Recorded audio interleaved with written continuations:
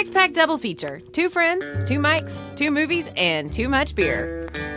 Today, there's a new sheriff around these parts as the boys try to clean up this town and ride off into the sunset with Silverado and Tombstone. Say, barkeep, you got any of that good sarsaparilla?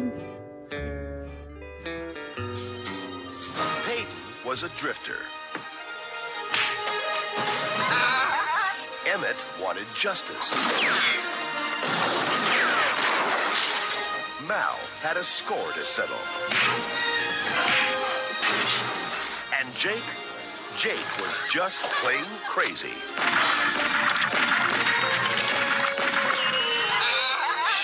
Columbia Pictures presents Kevin Kline. Get some clothes on. Scott Glenn. You know, hanging around with you is no picnic. Rosanna Arquette. I think I'll ride along with the lady here. John Cleese. Today, my jurisdiction ends here. Kevin Costner. Hi, guys! Brian Dennehy. What's going on? Hide and watch. Danny Glover. This ought to do. Jeff Goldblum. Excuse me. Sheriff, I'm a gambler who'd like to run an honest game here in your town. And Linda Hunt. Here's the good stuff. May it last a long time. In Lawrence Kasdan's Silverado. Used to be a peaceful town. Get ready for the ride of your life. What a big sounding trailer. It's a little too 80s for me. It was... Hi, I'm Bob Guyman. Watch our exciting movie. in the time of your life, or ride of your life. Oh, I didn't even get that right. That's... I never used one. You look like Chevy Chase in Caddyshack. I've never used one of these before. Trying to make like he's taking the bottle top off the fresh bottle of Perrier. You bumbling idiot. That's me. I'm bumbling idiot. You are Horse's Ass. Welcome in. This is Six-Pack Double Feature, where we talk about movies and stuff. And drink some things. Stuff. So, today's first movie is Silverado. Yeah. And Nathan, what are you drinking there? I'm drinking Kentucky Bourbon Barrel Ale. It is delicious. We talked about... It's smooth. We talked about trying to do some sort of relevant beer that was maybe brewed in Arizona or... That was difficult to find. Out west. There's like a Tombstone Brewing Company, but I couldn't find anything that they made that they sold out here. Yeah. So I'm gonna have some Budweisers. Still got some of those left over. It's as old as the movie. It's as old as the movie. It takes place at least. And periodically, I'll have a little bit of Bullet Frontier bourbon. But yeah. Oh, that's smooth. It's dangerously smooth. Kentucky Bourbon Barrel Ale. Nathan might be staying the night at my house, you guys. Straight up top, everybody was in this movie. Mm-hmm. If you were alive in 1985 and you were an actor, you were in this movie. Yeah. And if you weren't an actor yet. Or you were dead. Yeah. Or they didn't like you. It's one of those. Or you just weren't cast in this movie. This is the Western of my childhood. I grew up watching this since I was a kid. I don't know if I saw it in the theater, but I know that it was shared by my dad with me, like within a few years afterwards, if not soon after. It was available to rent. I was going to say, did you first see it on rental? Yeah. I didn't see it in the theater. So probably 86 then? Yeah, probably. Okay. Scott Glenn is a tall scarecrow of a man. Just a Peckerwood country music looking guy. Peckerwood. Plays the he cuts a nice dashing figure. He looks good in it. Yes, like he plays that stoic-y kind of dude well. Yeah. At least here he does. Pretty much everywhere. Yeah, pretty much everywhere. But yeah, it's definitely in this role. I'll talk if I need to, but not necessarily right away. Yeah, he's not the silent character, but he's kind of a sort of. He thinks about what he's going to say before he says it. I was going to say shoot first and ask questions later, but he thinks, then asks questions, and then shoots. Right. That's kind of what he does. Then asks more questions. One thing I noticed as well is you cannot fake shooting in the cold.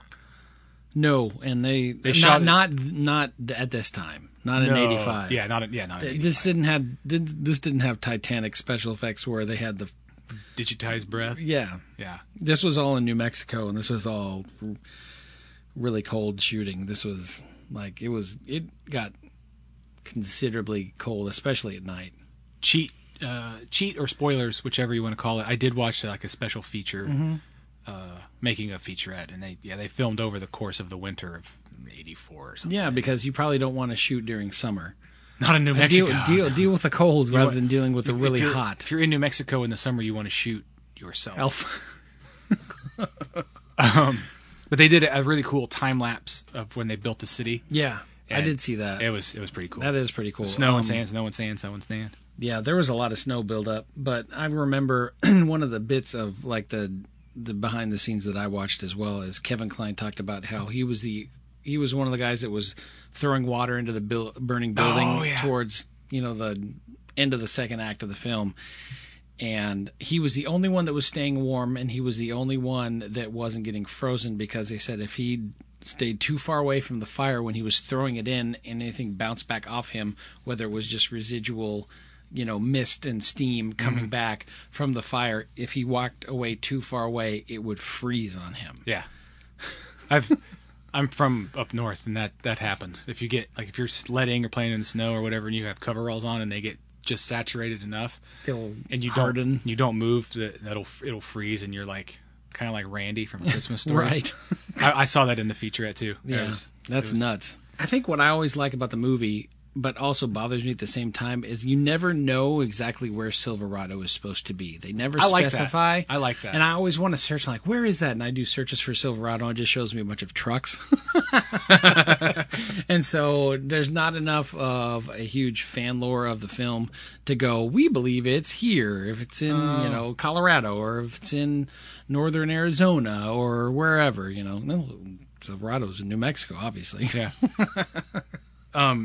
You talked about the scope of the landscape. I think the scope of the music paired with that, which it was meant to be sort of a love letter to Westerns. Lawrence and his brother who wrote the movie and Lawrence who directed it, they grew up on most likely John Ford. John Ford and John Wayne Westerns. So, but it kind of feels to me like the first half of Jaws. Where the music's upbeat and fun, and it's got the chimes, not the chimes, but the xylophone in it, and it's a little man, this is awesome. We got to go do some shit, but nothing's bad gonna happen. Never. No. Not at all. Not in a Western. Nothing bad ever happens in a Western. All happy, 4 buddies, or 2 or 3, 4 buddies riding around. I can already tell this was my first impressions, by the way. I can already tell it's gonna play out slow, nice and slow, just like I want. Plus, you put John Cleese in anything, even if it's for a couple of lines or for the whole movie, it's going to be great. Yeah. This is probably, I don't know how many, I haven't dug through to try to make a list yet, and maybe we'll cover it in a Pick 6 at some point. It'd be an interesting take on yours, is what your favorite opening scenes or opening sequences. This would definitely be in my top 5 or my Pick 6. Sure. And so if we ever cover it, this will most likely be covered again. But just how the camera just slowly pans to the left, kind of shows you the credits and shows Emmett in this little shack, and then he's just immediately bombarded by bad guys, or some guys. Fends them off. Yeah, it's dark, and then it just, after he lays waste to the 3 guys that are there, walks out, and there's just that huge expansion of scenery and landscape, and then it says Silverado. Yeah. It's pretty awesome. It's definitely there. The only thing that gives me pause in that scene is when he goes over and flips the butt end of the rifle. Right. And it does the half gainer or the triple Lindy or whatever, and he catches it and wastes the last guy. Just grab the damn gun. I get it. I wrote it. I want it to look awesome. And it looked awesome. I know. Kevin Kline's character in this is so... I don't know what the word is. He's not devil may care. That's what Scott Glenn is. Right. He's a smart ass. He's your joke guy. He is kind of the joke guy, but he plays that when he needs to be a hard ass, he's a hard ass, and it's believable. You know? He's subtle. His performance is subtle. That's what I was trying to say, I guess. When he is serious, he's serious. And if he's coming after you for a reason, you just best give him your hat and the gun you're holding on to, or you're going to end up dead. Yeah. Whether it is his hat or if it always was your hat. I've written down regardless. here that he is, I believe, chaotic good at its finest. He is chaotic good because there's still a bit of, like you said, devil may care kind of attitude. And it's like I said earlier, when I talk about the pacing, it's going to play out nice and slow, and it's meant to be. It's meant to be sort of an epic story, Right. a western, and it's the story of these four different. It's the tale of these four different stories kind of coming together. Or these 3 or 4 different stories. Yeah, coming because together. one is paired with the other. Because Yeah. one is, I'm Emmett, and this is my brother Jake. my brother Jake. And he's he's been dropped on his head a couple times. You sure can ride this horse. Yeah, but the way they all the stories very slowly. I mean, Jake and Payden. that's right. They meet straight up, and so their stories become intertwined right away, and then the other two come in. Yeah. Well, there's a couple. The other two main stories come in. They all meet each other by their interly, where John Cleese is sheriff. Yeah, Basically. Sheriff John Langston. Sheriff John Langston. John Langston. Come quick. Did you know that was Kasdan's kid? Yeah. I've known that one for a while. Both of the kids. The other one that is his kid, I think, is Jonathan. Jake Kasdan is the Sheriff Langston come quick. Mm-hmm. The other one is his younger one, I think, is Jonathan Kasdan, and he's the one that screams when he sees Payden standing there in his long johns. His underwears? Yeah. His unders. It kind of reminded me of when he's laying out in the desert, sort of stranded like that. And I'll talk about this a bit later, but I noticed this movie kind of mirrors a couple of things. Mm-hmm. It's a somewhat original story. Right. Fuck it, I'll just say it. It's kind of like a GoBots version of Tombstone. Okay. When you think about the whole movie overall. GoBots version of Tombstone. That's pretty good. I never thought about it like that. I just love how they introduce all the characters too, Sure. because they take their time, but they don't take too much time, but they do it just the right way. You meet Emmett getting attacked, defending himself, and then you meet Payden, in the middle of the desert, and then those two kind of just like, it's got some of the, and that has like one of my favorite lines in the movie. I mean, I'm going to jump all the way around, but it's like, they just jumped you out of the blue. I had to get up anyway. It's just so great of a way to deliver the fact of, yeah, I had to kill him, but I had to get up anyway. The thing I noticed about Payden at the beginning was it was sort of akin to, it was one of Sergio Leone's with Eastwood when he's got the green coat, when they make him walk across the desert and he's got nothing. That is The Good, the Bad, and the Ugly. Okay, so that was kind of maybe a little reference to that. Yeah, okay, I can kind of see that. One of, again, you jumped around to, But yeah, a favorite line is, "Where are you going? Where's the Pinto going?" Yeah, where's the Pinto going? None of this. What I noticed about this movie is there aren't any big trailer quotes. There's no T-shirt stuff. It's just a story. There's no like, I'm your Huckleberry. The only thing that I ever found that was even close to that line was when Mal goes, "I don't want to kill you, and you don't want to be dead." That's pretty good. That's probably the closest to a specific like requotable line. It's definitely not filled with the Tombstone kind of dialogue. There's one more, and it's, "How do we know this horse is yours?" Oh, that's my other favorite line. Can't in you the see movie. this horse loves me? I had a woman do it to me once. Didn't make her my wife. It's like you and I were talking earlier. My notes on this are skeletally thin. Mm-hmm. I have lots of thoughts on it, but so I'll just jump right up to what doesn't work. Or I'll just ask you. I'll skip around a little You can ask me what doesn't work? When Emmett finds out that they took the little boy, Scott Glenn gets a little too melodramatic in his response, like finding out, that Augie's in danger cures a fractured skull, ribs, and concussion. Like that. Yeah. I understand it's the heroic moment, and the music is obviously building up to that. Mm-hmm. It just like, really? Come on, man. And then the other thing for me that doesn't work in this film is Rosanna Arquette. Yeah, that story was... The woman with all the shit in her face. That's Jody. Exactly. That's my wife. I always forget that that's the same person. That was trippy, man. That was fucking trippy. Trippy. Yeah, they talked about that in that featurette too, but I'm glad they didn't pursue that story. I wish they would just. She's great in it. I just wish they had deleted her character because. Well, we rewatched it. Like she didn't rewatch Tombstone with me, but she rewatched Silverado because that's one of our favorite movies to watch together. And she was like, I just don't really understand her character. And when I was looking through the trivia, a lot of her role got left on the cutting room floor. Yeah. And so she feels like she has zero charisma. She always plays those weird kind of subdued parts anyway. Yeah. Well, that's just one of them. And it just feels a little, to me, it feels like she's not bringing enough. It's not that she's bad. It's just, she's almost forgettable. And like you said, you could cut her out of the movie entirely, and yeah, you may lose like maybe one really good line, which is, geez, Peyton, her old man ain't even dead yet. Cold. Yeah, ain't even cold yet. And they play it for a laugh, and then they cut to the next scene. Yeah. It's like, Jesus. What the hell, man? But outside of losing that joke, which kind of sucks, but I would almost keep her character in just to keep that joke. But personally, then leave her character go after that. Yeah. They were going to pursue some sort of not a love triangle, but yeah, because there was kind of one that was building up to, because you could tell that they were both, Emmett and Jake, were interested in Laura Ingalls Wilder. I can't remember her name. Laura Ingalls whatever. Laura Ingalls whatever. But you could tell that there was an interest in the two.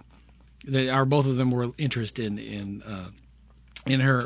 But neither one really get very far. One's like, I don't want to be a farmer. Yeah. The other one's like, I'm leaving town once we're done getting rid of and killing everybody that's bad here in town. I'm going to California with my brother. We need to take him to the hospital. He's got a couple screws loose. And I've had a bad concussion. Exactly. I don't know about you, but I'm nursing 3 broken ribs. Yeah, I kind of wish they'd just taken her out. You realize that Peyton would rather get with the Evening Star. The old lady. Yeah.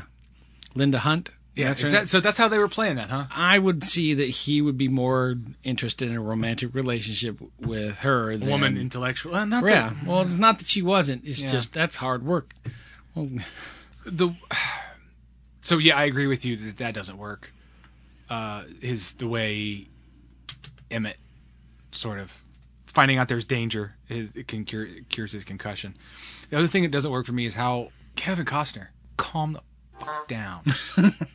We get it, you're the wacky one, Well, for the first and as far as I know, only time in his film career, Kevin Costner plays annoying. Well, plays loud, outwardly annoying. Yeah, because I think the conversation I had when we were rewatching it with Lisa was, it feels like Jake is playing 17, but whether or not the role was written for a 17-year-old, okay, or is he just playing 17? I gotcha. That's where it's a little like, all right, we get it. But on the other hand, it's still funny, and it still works for, when they break him out and he just unloads both guns on some guy with his shotgun up the stairs. And he's like, that's a great line.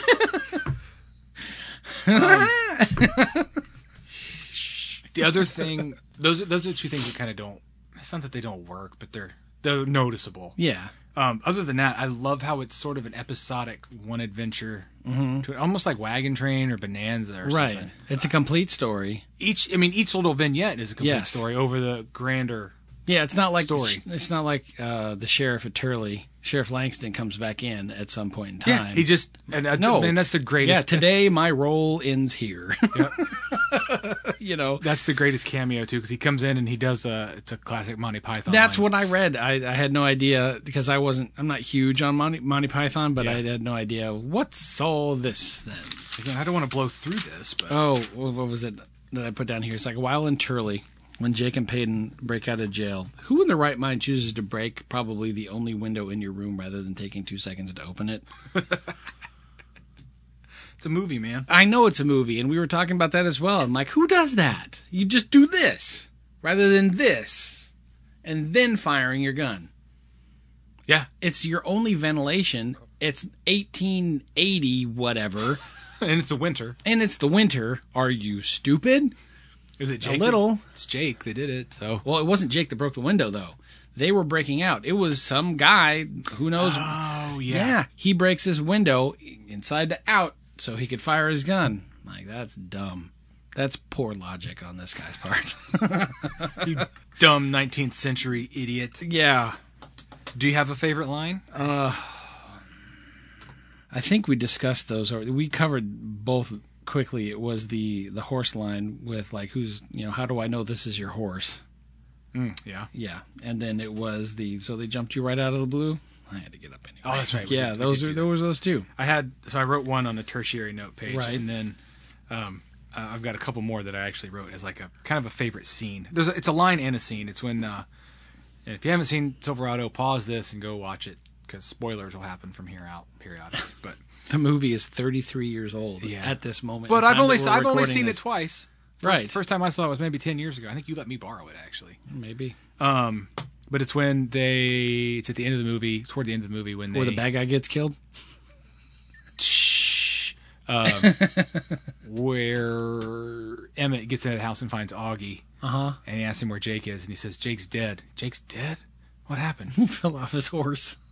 Jake Fell off his horse. horse? And he kind of smirks as he says it, like, okay, Jake's faking. Yeah, Jake is not dead. He's hiding out. That little smirk he does is like... Just so subtle. tells it really all good. because the entire movie establishes that Jake is a horse acrobat, gun spinny guy. But the only person that would not believe it is anybody who hasn't been around Jake enough or young enough to not really know his uncle. Exactly. And Which- that plays perfectly. Yeah, but that was I had to struggle to find like a favorite like not Kevin Kline joke scene, but I like that one. And then the other one, the other thing that might be one of my favorites is Danny Glover getting to do what all of us want to do at one time or another, which is kill Jeff Goldblum. Yeah, I was wondering if you were going to bring that one up since I brought it up the last time. That's why we have two movies in the season where someone gets to kill Jeff Goldblum. That's why I brought it up. We got to find movies where Jeff Goldblum dies. If anyone chose to name me Augie, I'd probably disown them. Yeah. If it was short for Augustus, why not just go with Gus? You know, Or maybe Gusto. yeah, or leave me alone. Gustav, or just to go ahead and give If you name me Augie on point of birth, please just send me to the orphanage because you couldn't have had an abortion. is this the greasiest you've ever seen Jeff Fahey? Oh, he's pretty gross. He is really greasy gross in this one. I think what I really like about rewatching it this time around is having a more critical eye with how the story plays out. The film does a really great job of initially not letting the audience know right away who's the good guy, because you know that they have pasts, but we know that Emmett and Peyton have a past that involve prison, but you just don't immediately know their intentions when Peyton runs into Cobb. So the conversations that they have, you don't know how crooked Cobb is yet. He just seems kind of like shifty. Yeah, he kind of seems shifty. Brian but Dennehy was great in that role. Brian Dennehy was amazing because Brian Dennehy he's one of those few actors that plays a really good guy, but can also be a really good bad guy. Yeah. And he really nailed that role. The water is still murky, and you're waiting for it to clear to know who's on which side. And I like how Mal is very distrusting of Peyton once Peyton is on the payroll because he's like, well, you work for him. Yeah. I'm not telling you where Emmett is. I don't know shit. you. I don't know you enough. Oh, what was the other thing? It's like when McKendrick's men raid the party and they all wear bandanas on their faces to hide, their identities. I love how the guy with the eye patch thinks that's really going to help. Mike, and he does it twice. He does it when he takes Jake hostage, right? Yeah. Because Jake spits in his eye. Yeah, spits in his eye. Not in his face, And he in spit, his too. eye. Kevin Costner really spit in He him. straight up spit. That's I would- real Hollywood spit. I don't care, actor or not, I'm punching Kevin Costner in the face if he spits in my eye. I'm punching anybody that spits in my eye. Right. That's gross. Spit is gross. Spit is gross, but it's just like, they all know who McKendrick's men are. Why not just face the facts that the law is obviously on their side, so who cares? Why do they have to hide their identities? It's for us. He the saw us. Well, take him then. Like, he's been seeing you riding around killing Black men out in the field. You know, everybody knows what you're doing. We all know what you're doing, Carl. But the other thing that made me go, when Jake is literally rolling in the hay with the blonde girl, and how he zips around 3 times before jumping, and I'm like, how many splinters do you think were in his hands by the time he hit the 3rd round? Yeah, but he was about to get laid, so do you think he cared? A little. Maybe, I guess. I mean, I know you don't have to have your hands to have sex, but it's not kind of helpful. You're not an insane 19th century gunslinger and who's acting he's 17 years old. Here's something that bothered me. Stella's secret place to hide Ray is in a shed behind the saloon. Is behind the saloon. Come on. She's not Think a little harder. She's not long on height and she's not long on brains. She has stock of the good stuff. It's the first time in a Western I remember specifically that rather than someone asking for whiskey, that Payton actually asked for bourbon. Yes. When he walks up and meets Stella for the first time. Yeah. I mean, Mal asked for whiskey because he hadn't had a drink of whiskey or slept into bed for 10 days. I was so happy with this movie. I didn't remember that they played any sort of race card. And then they did. And I was like, okay, they're going to play it, but okay, they're not going to say the N-word. Cool, they're not going to say the N-word. I know, and they say it one time. But they say it one time, but I love John Cleese's response. I don't particularly like that. I don't much care for that word. And that's what it was. I don't particularly care for that much for that word. Which I thought was cool too, but which I mean that would have happened in the time. It would have happened in the time. They would have said it, and they didn't say it after that. No one else said it. So that I do like that. The bartender, not the bartender, but the lady who first serves him, that's also Kasdan's wife. I remember that too. Yep. Oh, so let's go into some trivia. Ooh, sweet. The planned sequel, as reflected in the film's final line, "We'll be back," never materialized due to the failure of this film at the box office. Really? Now, granted, it did not fail. It played for 11 weeks. It made back its money. It made a profit, but it did not hit huge. Kasdan later remarked that while he was known for writing 2 very popular sequels, Empire Strikes Back and The Return of the Jedi, sometimes it's better to have just one good solid story to tell it right and leave it alone. Yep. Which is quite honorable in many ways, but then again, he also had to get the studio to consider financing a second sequel, but a sequel to the film in the first place. So, care to know what the highest grossing Western film in the 1980s was? Up to this point, or in the 80s in general? All 80s in general.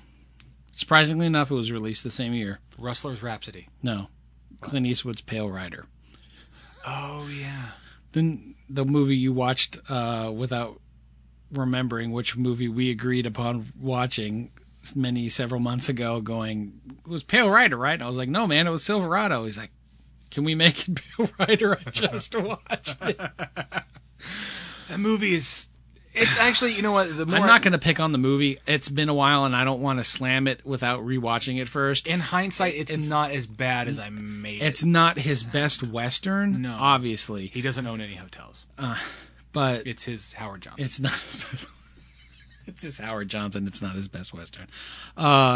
This movie also had terrible timing for when it was released. It was released in theaters 2 weeks before Silverado, which was... Pale Rider, but it also was released the same weekend as Back to the Future. Oh. It didn't bomb, but it didn't break any records. Not compared to that, no. No. In the scene where Augie tries to jump on Jake's horse and falls to the ground, the horse is wearing Jake's hat. That was an improvised scene by Kevin Costner. Kasdan liked it because it was very much in the spirit of Jake and kept it in the scene. Mm-hmm. So when he's walking and reading and pulling his horse behind him, I forget that sometimes the hat is there. But yeah, that was all. I would Costner. Do that. I put hats on my dog sometimes. The set for Silverado was built. the entire set was built for this movie. Has since been used in other films. Young Guns. The first Young Guns? Yes. Okay. Wyatt Earp. Another Kevin Costner film. He said Kasdan, yeah. Yeah. Last Man Standing, which is not typically a Western, but it's set kind of in a Westernish town. That's a Bruce Willis movie that's not great, based off of I think, A Fistful of Dollars, Oh, okay. which was like Yojimbo, so it's like a remake times 3, not Sure. 1/3 as good as any of the Sure. others. Lonesome Dove was filmed there, or at least some of it. Okay. And then All the Pretty Horses. I think that was a failed Billy Bob Thornton directed movie starring Yes, it was. Good Will Hunting. What's his name? Robin Williams. Not Robin Williams. You Ben know Affleck. No. The other one. Matt Damon. Matt Damon. Also Wild Wild West. With Kevin Kline. Yeah. In the latter film, as a reference to director Lawrence Kasdan Ironworks can be seen on the side of one of the buildings in Wild Wild West. That's funny. That's the only good part about that entire movie. Is the throwback. Salma Hayek's in it. Yeah, but that movie's horrible. Mm-hmm. Most of Rosanna Arquette's scenes were apparently cut out completely. There was a more implied romance with Peyton. And what's odd, though, is she still receives high billing in the credits. Yeah, that's what like we talked about. That's what's so weird to me. After working with Kevin Kline in this film, John Cleese wrote A Fish Called Wanda and the role of Otto specifically with Kline in mind. Thank God, because that is amazing. Didn't know that. I knew there was a connection. I knew there was a connection. I didn't realize that he wrote that role specifically with Kline to play this. Asshole! I'm not talking to you. Can I kiss you, Ken? Anyway, we're not talking about A Fish Called Wanda. No. Oh, okay. Got Do you have some a trivia? favorite scene? That was the Jake fell off his horse Okay. smirk scene, or the Danny Glover getting to kill Jeff Goldblum. Are you looking for this? Yeah, that was pretty awesome. But my favorite scene is this. Good smelly saloon. My favorite place in the world.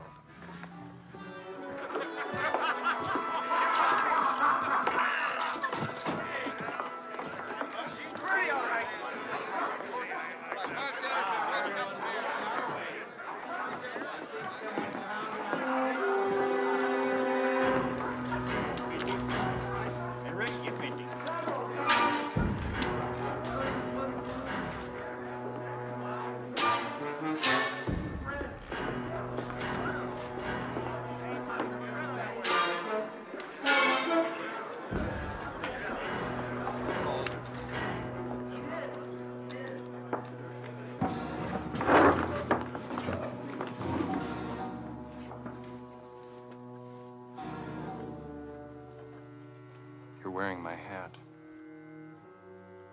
What else you got that's mine? Mister, I don't know what you're talking about.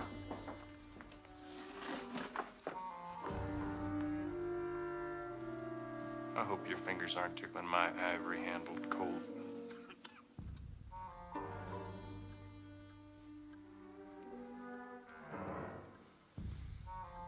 Stand up real slow and let me see. You might live through this night.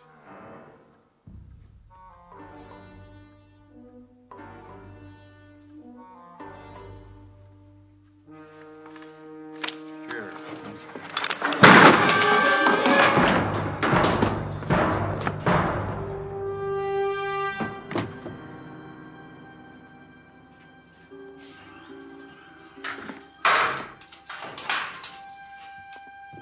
Making a big mistake. That's what I told him. I love that joke. Yeah. This is one of the few movies, we mentioned it before, it's where you don't see Kevin Kline playing a bit of a badass in many films that I can recall. This is one of them. And especially in some of those scenes like this one here. It's just, He shoots a dude over a hat. he shoots a dude over a hat and his gun. But I love that there's still a bit of humor in the beginning, because when you see him walk into the bar, he takes that old Festus. that thing that's popped up like, it Festus. has no bill. Is that what it's called? Well, Okay, that's the character. Festus. okay. He rode the mule in Gunsmoke, I think. Right. Well, the bill that's pushed up, and he drops it on one of the guys. He's just sitting there on another table, Yeah. just playing poker, and the guy doesn't remove it from his head. Yeah. Like, I'd be like, get this off me. I look stupid in this. I look like a sidekick. I look like you. But no, that's probably my favorite scene more than anything else. There's a lot of scenes that I just love to rewatch. Another one is after he's managing the Evening Star, and he starts to get into a bit of Jake gets into a bit of a Fracas? tussle. Yeah, fracas with Jeff Fahey's character, because I can't remember his name. Not Johnny Ringo. Yeah, not. And he goes, "What's the matter?" And Peyton tries to break it up. He's like, "What's the matter, Peyton? You don't think I can get the two guys behind me?" And that's so awesome. Yeah, he's it's just cool. like, I know my surroundings, and there's two guys that would die. You don't think I would get those two guys? Okay. If you could make one That's what I was going to change. ask you. My change would be shoot another take of the four riding into Silverado for the final shootout until Kevin Costner just shut his mouth and not yell, "Let's get him!" That, more than anything else, still, that bothers me just a little bit. I don't know why. I mean, it's just kind of, it's almost too corny. It's corny. part of It's his corny. character, Sure. but it's almost too much. The one thing... That's the one And I thing. actually took this one... Did you write this one down? I did. But I took this one kind of seriously. Not that I don't take any of the others seriously, but I went for like a serious aesthetic with this one. Again, it's a spoiler, so if you haven't seen the movie, you can go watch the movie. But it would be in the final showdown between Right. Cobb and Peyton. Mm-hmm.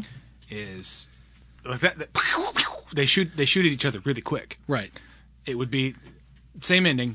Cobb dies, goes down just like he does. But as you see Peyton start to holster his gun, you'd see a little blood run down the top That would of be his kind of hand. cool. That Like, would, he's still winging He me. gets away, but he doesn't get away clean. Right. I think that would have been a nice little... And they hold on his hand for a minute in that shot as he's starting to holster it. And I fully expected to see just a little drop of blood, and I didn't. But I thought that would have been... I could see that. That would still work for his character. Absolutely. Yeah. That would be artistically, aesthetically, or whatever, the one change I would make to it. Now, did you attempt to recast any of the characters? So that was hard for me. I did recast the characters. I recast more in this one than I did in the next one in Tombstone that we're covering here at the end of this half. This one was a little bit easier for me, but it almost wrecked my brain trying to do it. I only recast one. Okay, I because didn't- it's just the lead. I chose to recast all four and Cobb. Okay, well, So- you go first. All right. I put in Peyton's role. I put in Walton Goggins. I'm not sure who that is. Have you ever watched The Shield? Have you ever watched a couple of last westerns of Quentin Tarantino? Yes. Or Justified? I've seen Django Unchained and Hateful Eight. Okay. In Hateful Eight, he's the one of the two that survives at the end with Samuel Jackson. That's Walton Goggins. Oh yeah, okay. He'd be Peyton. He would be Peyton because he can be charming. If you've seen him in enough things, he can be charming. I know him from Sons of Anarchy. As, I didn't. trans- The trans. transsexual. He's a cross-dresser, transsexual. Yeah. Okay. I didn't even think about mentioning that. Okay. That So you would work. make him Peyton. Okay. I would make him okay. Peyton. Okay. I would make Kyle Chandler Emmett. I'm not sure who Kyle Chandler is. Have you watched Friday Night Lights TV show? Kyle Chandler is the head coach. No. Okay. He's the dad from Super 8. I haven't seen that yet. So you'd make him Emmett. I'd make him Emmett Okay. because he's very stoic. He can be very stoic. He's been in a ton of stuff. You've probably seen him in half a dozen I'm movies. sure I you just have. don't realize it. Yeah. This one's a little weird. It was hard to figure out who I would have play Jake. Yeah. I did Sam Rockwell. Because Billy the Kid from Green Mile. Yeah. Yeah. He can play wild. Yeah. I get that. Okay. Sam Rockwell 10, 20 years ago. Mal was especially difficult for me, though. And so I chose not to go with stature. I could have initially gone with, Idris Elba to play, Mal. Oh, yeah. And, in fact, I'm probably going to choose to go with Idris Elba off the cuff rather than who I initially chose. Who did you initially choose? I chose Jeffrey Wright, which is the guy who... He plays Felix Leiter in Casino Royale. Okay. But Idris Elba has a better presence. Absolutely. And so I'm going with Idris Elba. Okay. And then for Cobb, I chose Michael Chiklis. That's good. Yeah. Because if you've seen The Shield at all, And even if you haven't, but he can play a really wicked bad guy that you're not 100% sure if he's a bad guy right away. You put a lot more thought into that one? No, it just into all that. I wish I'd recast the four. Okay, I didn't put any five thought into it. I just assuming that Kevin Kline is the lead, and I'm assuming he is. He is. I possibly Emmett, but Kevin Kline is really the lead. Yeah. It just opens with Emmett. I would replace him with Brent Spiner. Really? Oh. They play that low key.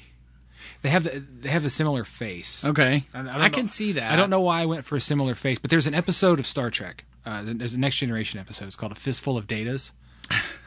Okay, it's a great episode. All right. Worf and his kid go to the holodeck to do an Ancient West. They call it the Ancient West because by that time it's really ancient, I guess. And there's a glitch with the computer, and there's a glitch with Data at the same time that they've got Data plugged in, and instead of the program playing out correctly, it gets corrupted, and all the safety locks go away. Okay. So Data is like, he's the pecker wood, like no good dumb son of a bitch son that's in jail, right, Pa?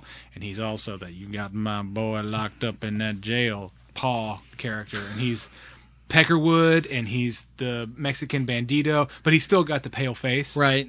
But he plays... Brent Spiner is a great character actor, and he would have been good. Okay. He would have been good in any of the roles, actually, but he would have been good as Payton, I think. Okay. Can you provide a better, or at least comparable, recommendation of the same genre? No. But any movie where the good guys only get winged, they never miss, they hit the bad guys or hit any other thing that they're actually shooting at with their first shot, and they always win unscathed, is what you would recommend? What I would recommend. Yeah. Okay. Because it is very fantastical in that manner. Yes. I never thought of it. It's true. It's meant to be. It was meant to be, yeah. Right. They knew what they were making. Mike, if you're looking for great characters set in a Western but not as much action or gunfights, I said I'd probably recommend the miniseries Lonesome Dove. Okay. For a film that's more testosterone-filled, I'd probably recommend Tombstone. Sure. Because that's what we're talking about next, because these two are probably number 1 and number 2, or number 1 and number 3. Silverado's still number 1, but Tombstone bounces back and forth. That's what I was going to talk about earlier, is that the plots are very... It's kind of similar. Tombstone is mostly historical fiction. Right. Historical fiction. To a degree. I'm sure it's very historical fiction. And then sometimes just fiction, or sometimes history. But Silverado kind of follows the same thing. These people come to this town. Right. It's sort of this fabled, sort of promised land kind of thing. They come there and they find that it's overtaken by this gang. Right. And this corrupt kind of boss. And these people have to come up, kind of rise up and kick a little ass. Take the town back and put things right. And there's a gambler, right? Like Jeff Goldblum is very much kind of like Doc Holliday's character, but Jake is also kind of like Doc Holliday's character. I'm not saying he's the unpredictable one. Yeah, the wild card. Right. I'm not saying that Silverado ripped off Tombstone, because Silverado happened 8 years before Tombstone did, but the story of Tombstone was there. Right. So I think they kind of just looked. Lord knows 6 movies of Tombstone were probably made before 1965. I'm sure. It made a great, what Lawrence Kasdan called a postmodern Western. It is a postmodern Western. It's not realistic. No. It is very pulpy. Does it still hold up from the first time you saw it? I like it better than I did the first time I saw it. Okay, well, that's good. Yeah, I appreciate, I'm not a filmmaker or anything. I've done a couple of little fun things. Right. Just when you know what goes into making a shitty film, or a half-ass little thing, you know what effort it takes to do a big, real thing. And you can just a lot of people ignore, they don't notice a shot or framing. At least they don't notice it consciously. And I let 10 or 12 years go by between watchings of this. They paid a lot of attention to what was in the background. Like one thing they mentioned in that featurette was during the showdown between Cobb and Payton, was that behind Payton was the town and the church, society, and the church and everything, and behind Cobb was nothing. Yeah, but it's like those little, like that's sort of Leone-esque. Mm-hmm. Like, oh yeah, we'll get more into that a little bit with Tombstone too. Okay. Number 1, it's hard for me to find a time in my life before Silverado. I mean, I know there was probably at least 10 years prior to its release that I was in existence, but the film has been so much a part of my adolescence, all the way through adulthood. I mean, this only gets better with age for me. Sometimes I just want a good gunfight. Sometimes I want, kind of intriguing and engrossing and kind of mysterious characters, and sometimes I want both. And Silverado, for me, delivers both in that way. There's a carefree joy and a freedom that rings true in this film. You can tell that Kasdan grew up on Westerns as a child when he wrote one from the heart with his brother. The film never takes itself too seriously, yet plays serious when it needs to. And while the film is full of Western cliches, it's fun, it's energetic, and it feels genuine. Yep, I agree. So, I mean, my final thoughts are Silverado to me embodies the perfect Western film. It's a great story. It's an ensemble cast, gorgeous scenery, a roaringly good film score, efficient editing, multi-layered moral protagonists that are all executed with brilliant direction. And to steal the quote from my wife that I stole 10 years ago, rewatching this film is like having old friends over to visit. Oh, that's nice. It's like I said earlier, the way all the separate stories meet, become intertwined, and then pay off is done flawlessly. When you let a good story play out, you get a great movie. This movie would not get made today. No. I don't even think it would be like a mini-series or anything like that. It's too long for modern audiences. People don't want a good, fun story. They want quips. They want stickers. They want taglines. They want T-shirts. Which right. I'm sitting here wearing a T-shirt. It's a thing. But this movie we're not sitting in here naked. So. That's very true. But while this movie does have its quips and its little one-liners and all that, it's not done in the vein of Tombstone, right? Which we'll get to shortly. In some ways, in a lot of ways, this movie is better than Tombstone. It's damn near the same story as we talked about earlier. But Silverado is able to combine equal parts humor, drama, and action wrapped in a little Western label. And it's a bottle of the good stuff. It is the bottle of the good stuff. I'm saving lives. What she says when she's filling up like 2/3 of bourbon or whiskey or whatever, and then filling the rest up with water. I'm saving lives. Silverado saves lives. So, that's Silverado. Yeah. Let's check this out. It was a place where a man could start over, where a fortune could be made. They say every town has a story. Tombstone has a legend. Who is he? That's Wyatt Earp. Made a name for himself as a peace officer. I heard of you. I'm retired. You must be Doc Holliday. You retired too? Not me. I'm in my prime. Hollywood Pictures presents The only real law around here is the Cowboys. the story of Wyatt Earp. The first time in our lives we got a chance to stop wandering and finally be a family. Now this is trouble we don't need. If we're gonna have a future in this town, it's gotta have some law and order. What do you want, Ringo? I want your blood. I want your soul. I want them both right now. You shot your brother. Now the time has come for justice. Guess maybe you better swear me in. And he has to live up to his reputation. You got a fight coming. I'll be there! One last time. None of your problem, Doc. You don't have to mix up in this. That is a hell of a thing for you to say to me. In a battle. The last charge of Wyatt Earp and his immortals. At the OK Corral. Oh, my God. The West would never forget. Kurt Russell. Val Kilmer. Dana Delaney. Powers Booth. Michael Biehn. Bill Paxton.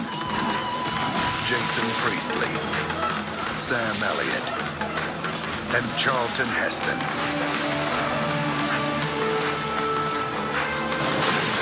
You tell him I'm coming! And hell's coming with me! Justice is coming to Tombstone. All right, so what I'm going to do on this one is periodically I'm going to pepper in one of my favorite lines because there's about 30. Yeah, I tried to. I can't narrow it down to one. I could. Well, I narrowed it down. Did I narrow it down at all? I didn't. Well, you've already addressed that. Here's okay. No, Johnny. I apologize. I forgot you were there. You may go. Yeah. Yeah, I have 2 lines specifically. One by Wyatt Earp, one by Doc Holliday, but there are a lot. I was really just being specific, but I will have 2 scenes to share. Hey, welcome in, everyone. Yeah. It's a 6-pack double feature. Second half of He's Travis. He's Nathan. One of these days. I'm amazed we don't screw that up more often. It's fun. It's fun when we do, and it's fun when we don't. I always forget Robert Mitchum's narration at the beginning. Bookends. Yeah. Bookends this movie. Tom Minks wept. That's in one of my side notes here. It's so earlier we talked about Silverado. Now we're talking about Tombstone, which Lawrence Kasdan was involved in. Was he? It was in Wyatt Earp. Wyatt Earp, yes, in some way, which is Kevin Costner. This movie, Wyatt Earp, is the 3-hour, more accurate, historically accurate, long version, which we don't discredit. We actually both have agreed that we enjoy Wyatt Earp as well. Oh yeah. But this is the way more totally rock different. and roll, way better than classical. Yes. Yeah. Just to throw a little light at the. It's the Quaid. It's not the crazy Quaid. It's Dennis Quaid. Yeah. His turn as Doc Holliday has one of my favorite lines when he says, "Why, kiss my rebel dick." I love. He that doesn't boy. do a bad version. I just like Val Kilmer's version. It's more better. subdued. Yes. Yeah. They both play that character well. In my opinion, Tombstone is the better two. Yes. And that's what we're talking about is Tombstone. Yeah. Because we've paired it with Wyatt Earp. We would have shot ourselves. This is the Western of my teenage years because this for sure. This came out, I think, at the end of '93. Yep. I did not see it in the theater, but I specifically remember renting it from the video store. I don't think it was Blockbuster. It was just some local chain. But I remember watching it and then immediately rewinding it and watching it again. A lot happens in this movie. A lot happens. I probably watched it 3 or 4 times before I sent it back the next day. At least 3 times. Man. Because it was just... It came out in '93, so I'd have been in 7th grade. It's most definitely like... This is a guy, more or less a guy movie. It's very machismo. It's very machismo. It's very testosterone filled. Yeah, it is. It doesn't surprise me that it's more popular with men than it is with women on some ways. Jamie loves it. Oh, but she loves Roadhouse. So she's in the category all of her own. Well, what a nice way to say that. Yeah. It does gloss over quite a bit of historical information as to what happened, how they got to be where they are, which Costner's version fetishizes in great detail as to how they got. I remember Wyatt Earp opens with just before the shootout at Tombstone, and then it flashes back 20 years to his Civil War days, childhood, and him being a sickly, kid, and him being a kid wanting to go into the Civil War. And I remember the trailer playing that whole scene with his dad and the kids, super serious, there's nothing more important than blood. But when you actually watch the movie, all the kids laugh at him after he says it in the actual cut of the film. Yeah. But the trailer tries to play it as super serious. So if you don't know, the real quick version of it is Wyatt Earp and his brothers retire from law enforcement and move out west at the age of 33, which is retirement age in the old Western days. God, it'd be great. I'd be an old man. Yeah. You'd be just ready to fall over. They move out to Arizona to seek fortune, where silver mines are happening. There's a big silver boom, and that's why Tombstone blew up in population because of it. Yep. The Cowboys run somehow the area. Back. Yeah, they get sucked into the local politics and the bullshit of it, and mayhem ensues. I feel like if you don't know a lot about the actual gunfight at the OK Corral, right, and you've been out there. So I did not get the chance to go to Tombstone directly. I wanted to, but it didn't happen. If you got the good... I went to the studio, or the old town Tucson, where they actually filmed many parts of Tombstone. So cool. There at least is that connection, but no, I didn't have a chance to go to Tombstone. There's a great featurette on the DVD, which I think I've got it's close to 15 years old now, DVD version. You and I probably own the same version. Well, it looks like It's a pulp double and like disc. a wanted poster. There's that great featurette about the gunfight, and Okay. they took pretty good notes. What am I trying to say? They took the long way around to make when they filmed the gunfight. Yeah, that gunfight is not to be fairly realistic. Yeah, it's kind of. I didn't. I To be noticed, true to fact. True to fact. True to what because happened. True to the accounts. Going, fast forwarding, 10 years when you see Costner's Open Range and how realistic that gunfight was and how many times people weren't getting hit. Yep. And I didn't think about how much that was still very realistic in the gunfight here in the OK Corral in Tombstone. One of the things... There was a lot of shots fired that no one got hit. Yeah. Or at least that we know about. Yeah. One of the things that happened in the movie that didn't happen was when, right before it touches off, when Doc winks at, I think it's Thomas Hayden Church's character. Yeah. Was it Clayton Brothers? Or? It was one of the Clantons. Yeah, Clantons. I mean, he winks at him. It was Val Kilmer, ad-libbed that. Because Val Kilmer this is Val Kilmer at his... This is his apex. Peak, this is where he peaked, and then he started immediately with his next movie. Eating downwards. There's like one other movie that he's decent in, and that is Kiss Kiss Bang Bang. Oh yeah, I've not seen that. I've heard, and that's it. Yeah, and that's like his Heat. That's like his. He was good in Heat. Yeah, he was good in Heat. Oh, let's take that back. There's a couple more roles, but these. Sorry, Val. Yeah, we know you're a. Patreon, yeah, he's got 2 more years. It's Heat. Subscriber. What's funny is this is only 2 years apart between Heat. This is like Heat end of '93. Heat and Batman. I don't even really count Batman because that's not a good role for him, and I don't think it was a good movie for him. Do you know why he got picked to be Batman? Because he was Val Kilmer. Because Schumacher saw him in this and said, "I need Doc Holliday." And this because in my movie.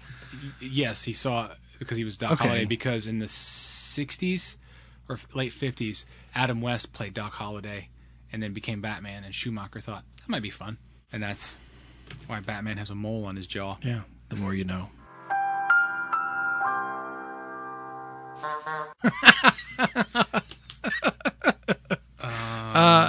Pacing? Yeah. How do you think about the pacing? Well, the pacing in rewatch, I didn't realize how much everyone is pretty much dead against Wyatt. I don't realize how much Wyatt is the victim in this film. Everybody is kind of against him outside of Doc Holliday. I mean, whether it's his woman Maddie, whether it's his sister-in-laws, or even if they're not married, whether it's his brother's women, sure. Whether it's the county sheriff, or even if it's the brothers themselves. It's just sometimes it feels like everyone was against him, and he's just trying to live his life, and he doesn't want to get involved. Yeah, I think if I had the opportunity to go back, I'd probably cut down that victim mentality a little bit. Just feels a little overplayed to me. That's interesting. I didn't notice that until you said that. It's nothing that makes me go, this movie is horrible. He does seem a little whiny now that you say that. He plays it a little, not whiny, but No, to an extent it's kind of whiny, but it's like, I keep telling you, quit fucking with this. Yeah, don't get into law enforcement. Oh, now it's your problem. Virgil, I guess you're the sheriff now, or the marshal now. I told you not to do this. Good job, Mijo. Mijo's revenge. I know. Let's have a spelling contest.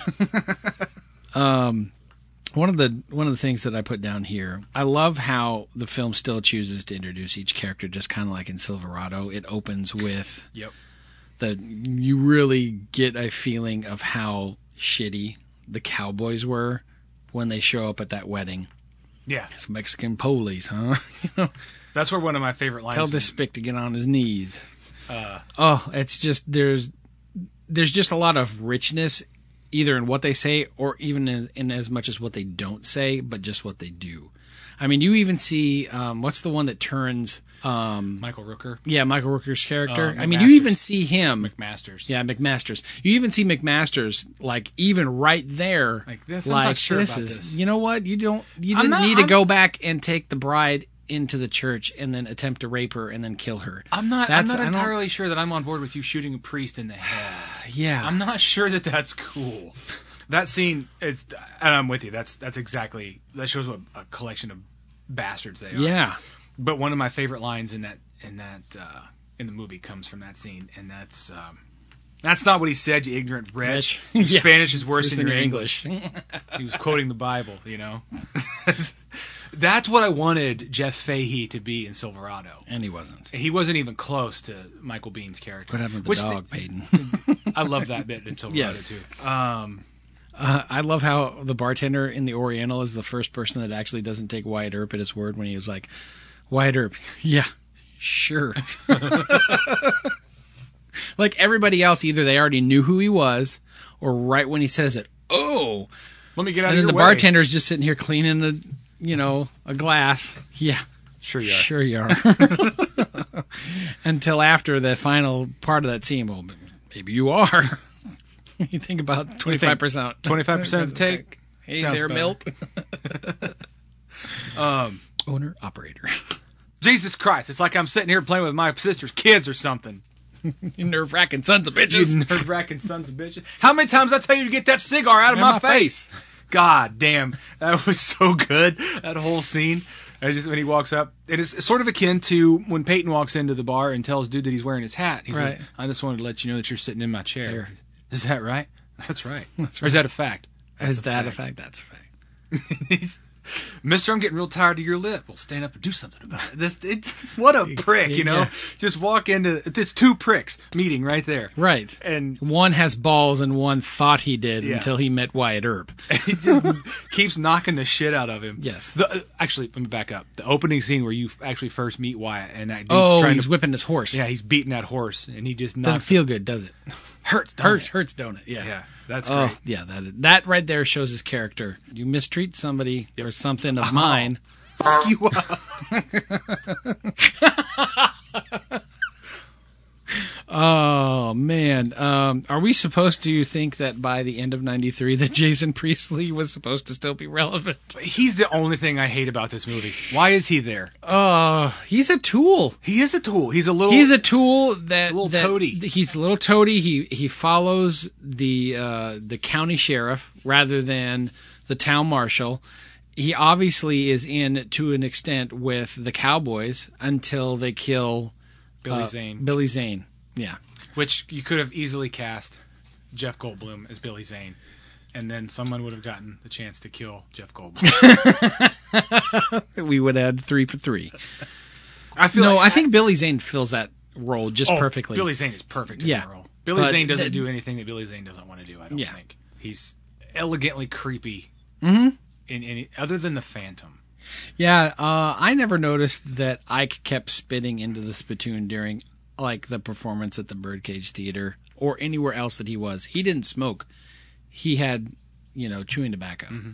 Everywhere he was at, he was always spitting into a spittoon. And I didn't... Don't know that I noticed Like, he that. was sitting at the theater like everybody else, and they're all talking shit, but he was sitting there... right in the center of his feet. Or when he's playing cards later on the 36 hours, like, Doc Holliday's been up, for 36 hours, and he was sitting there playing cards, and he spits. Why, Ike, And whatever do you mean? He's just drunk. He's just drunk. He doesn't mean it. Yeah, well, I hope you die. The pacing in this movie, to get back to it being a factual story that happened in America, I feel like you kind of have to forgive him a little bit because there's some things that have to be told to explain, and I think they do a great job. Like there's some, like it doesn't fit the standard Western. No, the gunfight happens like over an hour Way after. into I it. thought it was like 30 minutes in. Yeah. It's No, like it's an way- hour. It's like an hour. I looked it's at the way time. into It was like at least an hour and 5 minutes in. And they do a good job of ramping up that tension through the whole movie to get to it. But there's like, you think it's going to go, okay, like where Silverado gets the hell away from Rosanna Arquette's character. Tombstone explores a little bit. Right. Wyatt Earp and, Maddie? not Maddie. Oh. The China doll? That dusky-hued lady Satan. What is her name? The actress. Whatever. They explore that. That they take some time and explore some side stories. Right.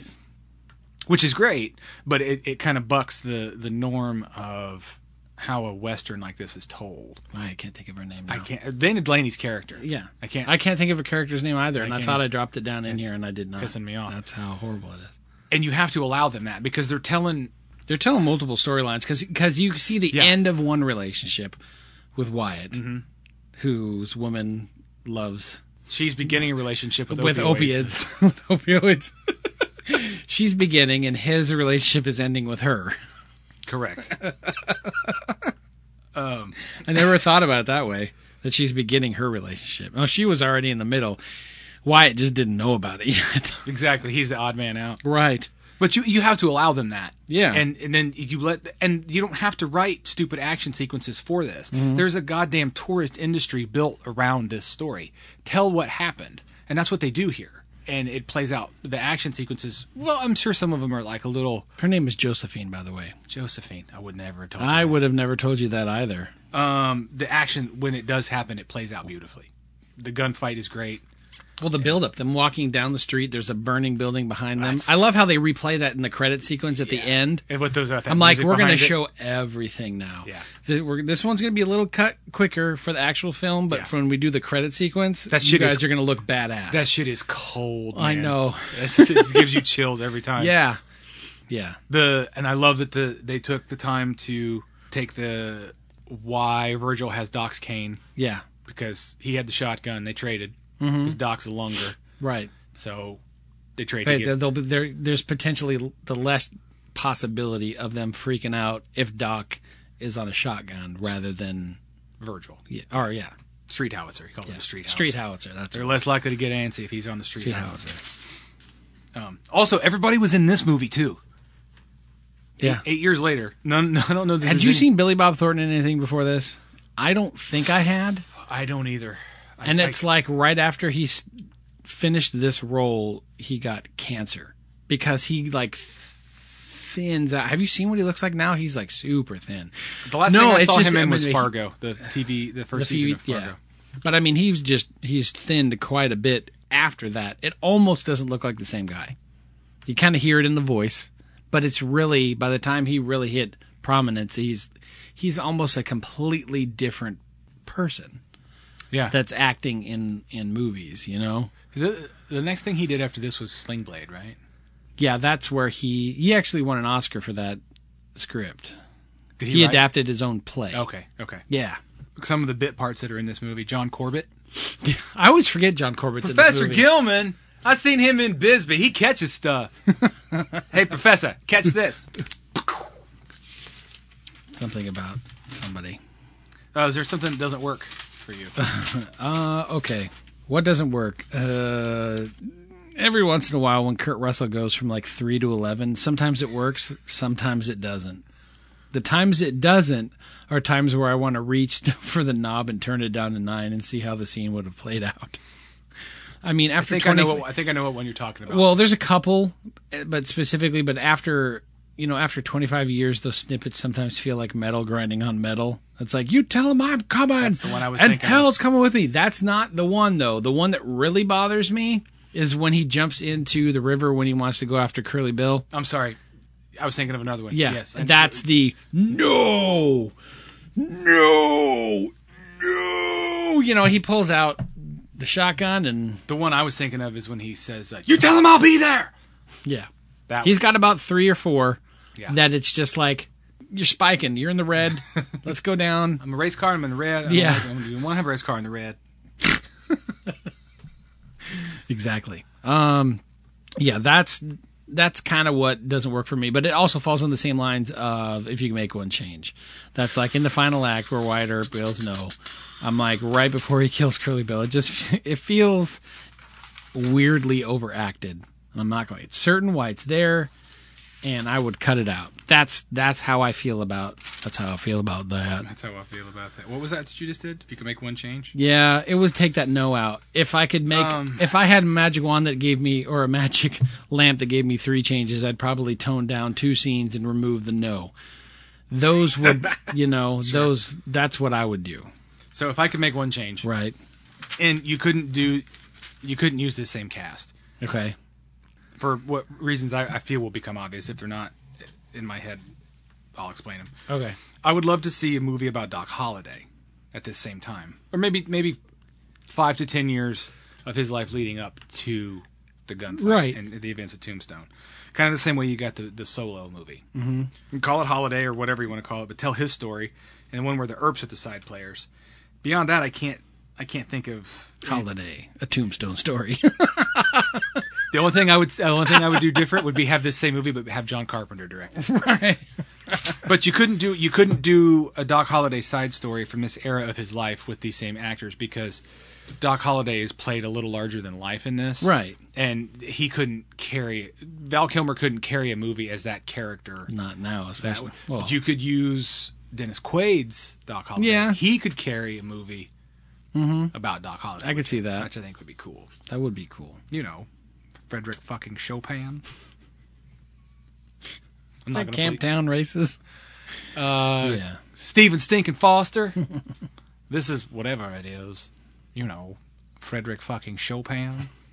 Like, is it really necessary to show Wyatt Earp with his giant hand cannon in later when he's hunting down the cowboys, and there's that one dude who's so high he goes to smoke again on the pipe and he grabs the barrel of yeah, it's just like it's a little it's a little phallic, it's a little it's just a little like that's kind of comedic. Yeah, I don't know. It'll be funny. Really? Or overkill. Literally. Because that's funny. Like, I know when his gun is just when he opens that casket, like he opens that case, and I'm like, have you ever seen a gun as big as Wyatt Earp's handgun that he opens? They're like, holy shit. That was accurate. Yeah, I'm sure that was the gun but he it's like, used. Good God, it's why huge. nobody fucked with him, man. Like he's law don't go around here. Yeah, I heard you the first time. $30 to the winner. That's $500. $500 to the winner. Shut up, Ike. Shut up, Ike. Go ahead. The one thing that I really never paid attention to until this last viewing, I never really was paying attention to the fact of how much the county and the politics in general, the judges were all dirty. Yeah. And they don't go a long way around to explain it. They try to do it in 3, maybe 4 scenes or exchanges. Like right after Marshall White is killed, and like it's like 3 weeks later when the judge finally shows up because it's been that long, and when they're talking in the bar, and it's just kind of like an offhand comment. Well, there was a witness? No, I got there after he had shot him. It's like, well, there's no witness, there's no murder, case dismissed. Yep. And I just love how that's private justice. Yeah, private justice. But I never really was playing into the fact that this is just they're Western mafia. Yeah, they ran that town. They were sitting on a silver mine. Right. Literally. And they weren't going to screw that up. And it's part of, they were innocent victims of circumstance. Yeah. Some fun bits of trivia, or just some bits of trivia, however you want to describe it. They better be fun, or we're going to have words. In real life, Wyatt Earp was never shot. Never suffered a bullet. No, I did know that, yeah. Never suffered You're a right, bullet I did know that. And so it makes sense that he's never winged or anything else. Nope. I'll be damned were Doc Holliday's actual last words. Was he supposed to be seeing the light? Is that what it was? The first time or two, I wasn't paying attention to that. And I was thinking, like, did he say this because he had no shoes on or socks on, and he just saw his bare feet? And I'm like, well, I'll be damned. I died without my shoes on. Died without his boots on? Or boots on. And then the more I saw it, the more I went, I think it's that whole storyline with his brother, not Virgil, but... I don't see nothing. Yeah. What is Morgan? Yeah, Morgan. They say when they see a light, I don't see nothing. I didn't see shit. That's what I was thinking it was, because they were all there having that conversation. It's a great question, and I think there's 3 possible answers. It's holy shit, I actually made it to the end, and I'm dying comfortably without my boots on. Or, holy shit, there is a light. Or, I'll be damned, there is nothing. Yeah. It's one it's left open for interpretation. Yeah. Very true. Yeah. And depending on how much you've had to drink or whatever, and what kind of mood you're in when you watch the movie, I think is how you interpret it. Right. I tend to interpret it because he looks at his toes and he kind of bumps his feet back and forth, like kind of wiggles them. Mm-hmm. I kind of think he's just amused at his situation. Like, I'm dying in bed. I'm dying in bed at a sanitarium in Colorado, and I've been trying all my life to live recklessly and get shot, and this is how I'm going. You know. The actual saying he said, and I've written this in a weird way. This ought to be interesting. At the end of the shootout at the OK Corral, that one guy said something like, "Yeah, I'd get you a holiday," and he said, "You're Daisy if you do." He said, "You're a Daisy if you do." Yeah, it's a slight. You're a daisy if you do. I'm not sure who the character is, like in the movie, but the character's name is Billy Claiborne. Mm-hmm. He is actually played by Wyatt Earp's real-life fifth cousin. That was kind of cool. That is kind of cool. Richard Gere as Wyatt Earp and Willem Dafoe as Doc Holliday were the original choices. I would never have wanted to watch this movie less than Richard Gere as Wyatt Earp. Same. Willem Dafoe as Doc Holliday. Yeah, I could see that. That could be fun. Like, what in the hell were they thinking? I don't know. Well, he was in Pretty Woman. Let's cast him as Lancelot. An early portrayal of Doc Holliday was done by Adam West, and after seeing Val Kilmer play Doc Holliday, actually it was Joel Schumacher, got the idea to make him be Batman. Val Kilmer is a terrible Batman. Mm-hmm. He's a good Bruce Wayne. Yeah, he does all right as a Bruce Wayne, but he's not a great Batman. John Carpenter claims he almost directed this movie. Good God, I would have loved to have seen that. John Carpenter's Tombstone. Has he done a Western? It would like go legit Western? I don't think so. I think he should. Yeah. It would go something like this. Before he dies. John Carpenter's Tombstone. I have 2 guns. One for each of you. I hope you guys are enjoying me peppering in. My favorite lines are just Doc Holliday lines. Yeah, pretty much. They're almost all. He's got the best line. He had the best role. He did.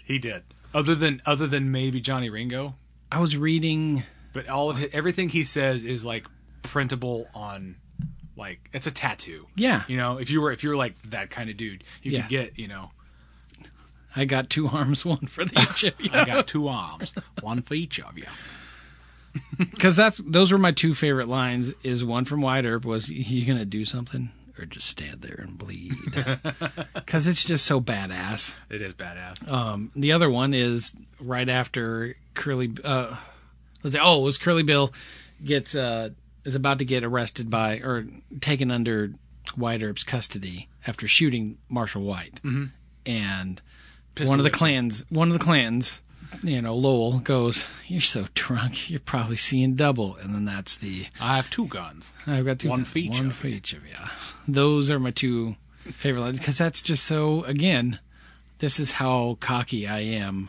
This is how good I am. Mm-hmm. And do you want to test? Do you want to find out? Yeah. Do you want to find out? And then the other one was just the sheer balls and how intimidated you feel with Ike when he has that gun pointed right at his forehead. Don't do it, boys. He'll do it. Because he was like, "I'll turn your head into a canoe. I may not get everyone, but I'll turn your head into a canoe." And I'm like, that is a real ripe looking image in my head right now. And that's disgusting. But it works. It's so visceral. It is. He's the character. Ike Clanton is the character you hate in this movie. Yeah. Like you hate him more than Curly Bill Ringo or Johnny Ringo yeah. Because they're charismatic. Ike is a rat. And he's a chicken shit. He's a chicken shit, dirty little tobacco stained rat. Well, you know what? Curly Bill's not a coward. Johnny Ringo's not a coward. Ike Clanton is a coward. Mm-hmm. Coward dies 1,000 deaths, right? Right. Do you have a favorite scene? Straight out of Tombstone. That scene where the 4 of them are walking down. Straight out of Tombstone. That is fucking badass. Yeah, like right before the shootout. The way it was, like you said, the way it was framed with the architecture and the fire in the background, where it's just like hell is following with them, Yeah. And they're those dusters that just make them look like Undertakers, awesome. and like they have no feet. Sort of this dark ethereal, and the hats, the shit's gonna get real. Shit's about to get real. Straight out of Tombstone. Crazy motherfucker named Wyatt. Yeah. I don't know if you've met me yet. God, man. Mine goes like this. Mr. Earp, would you mind signing an autograph for me, sir? My wife's not going to believe this.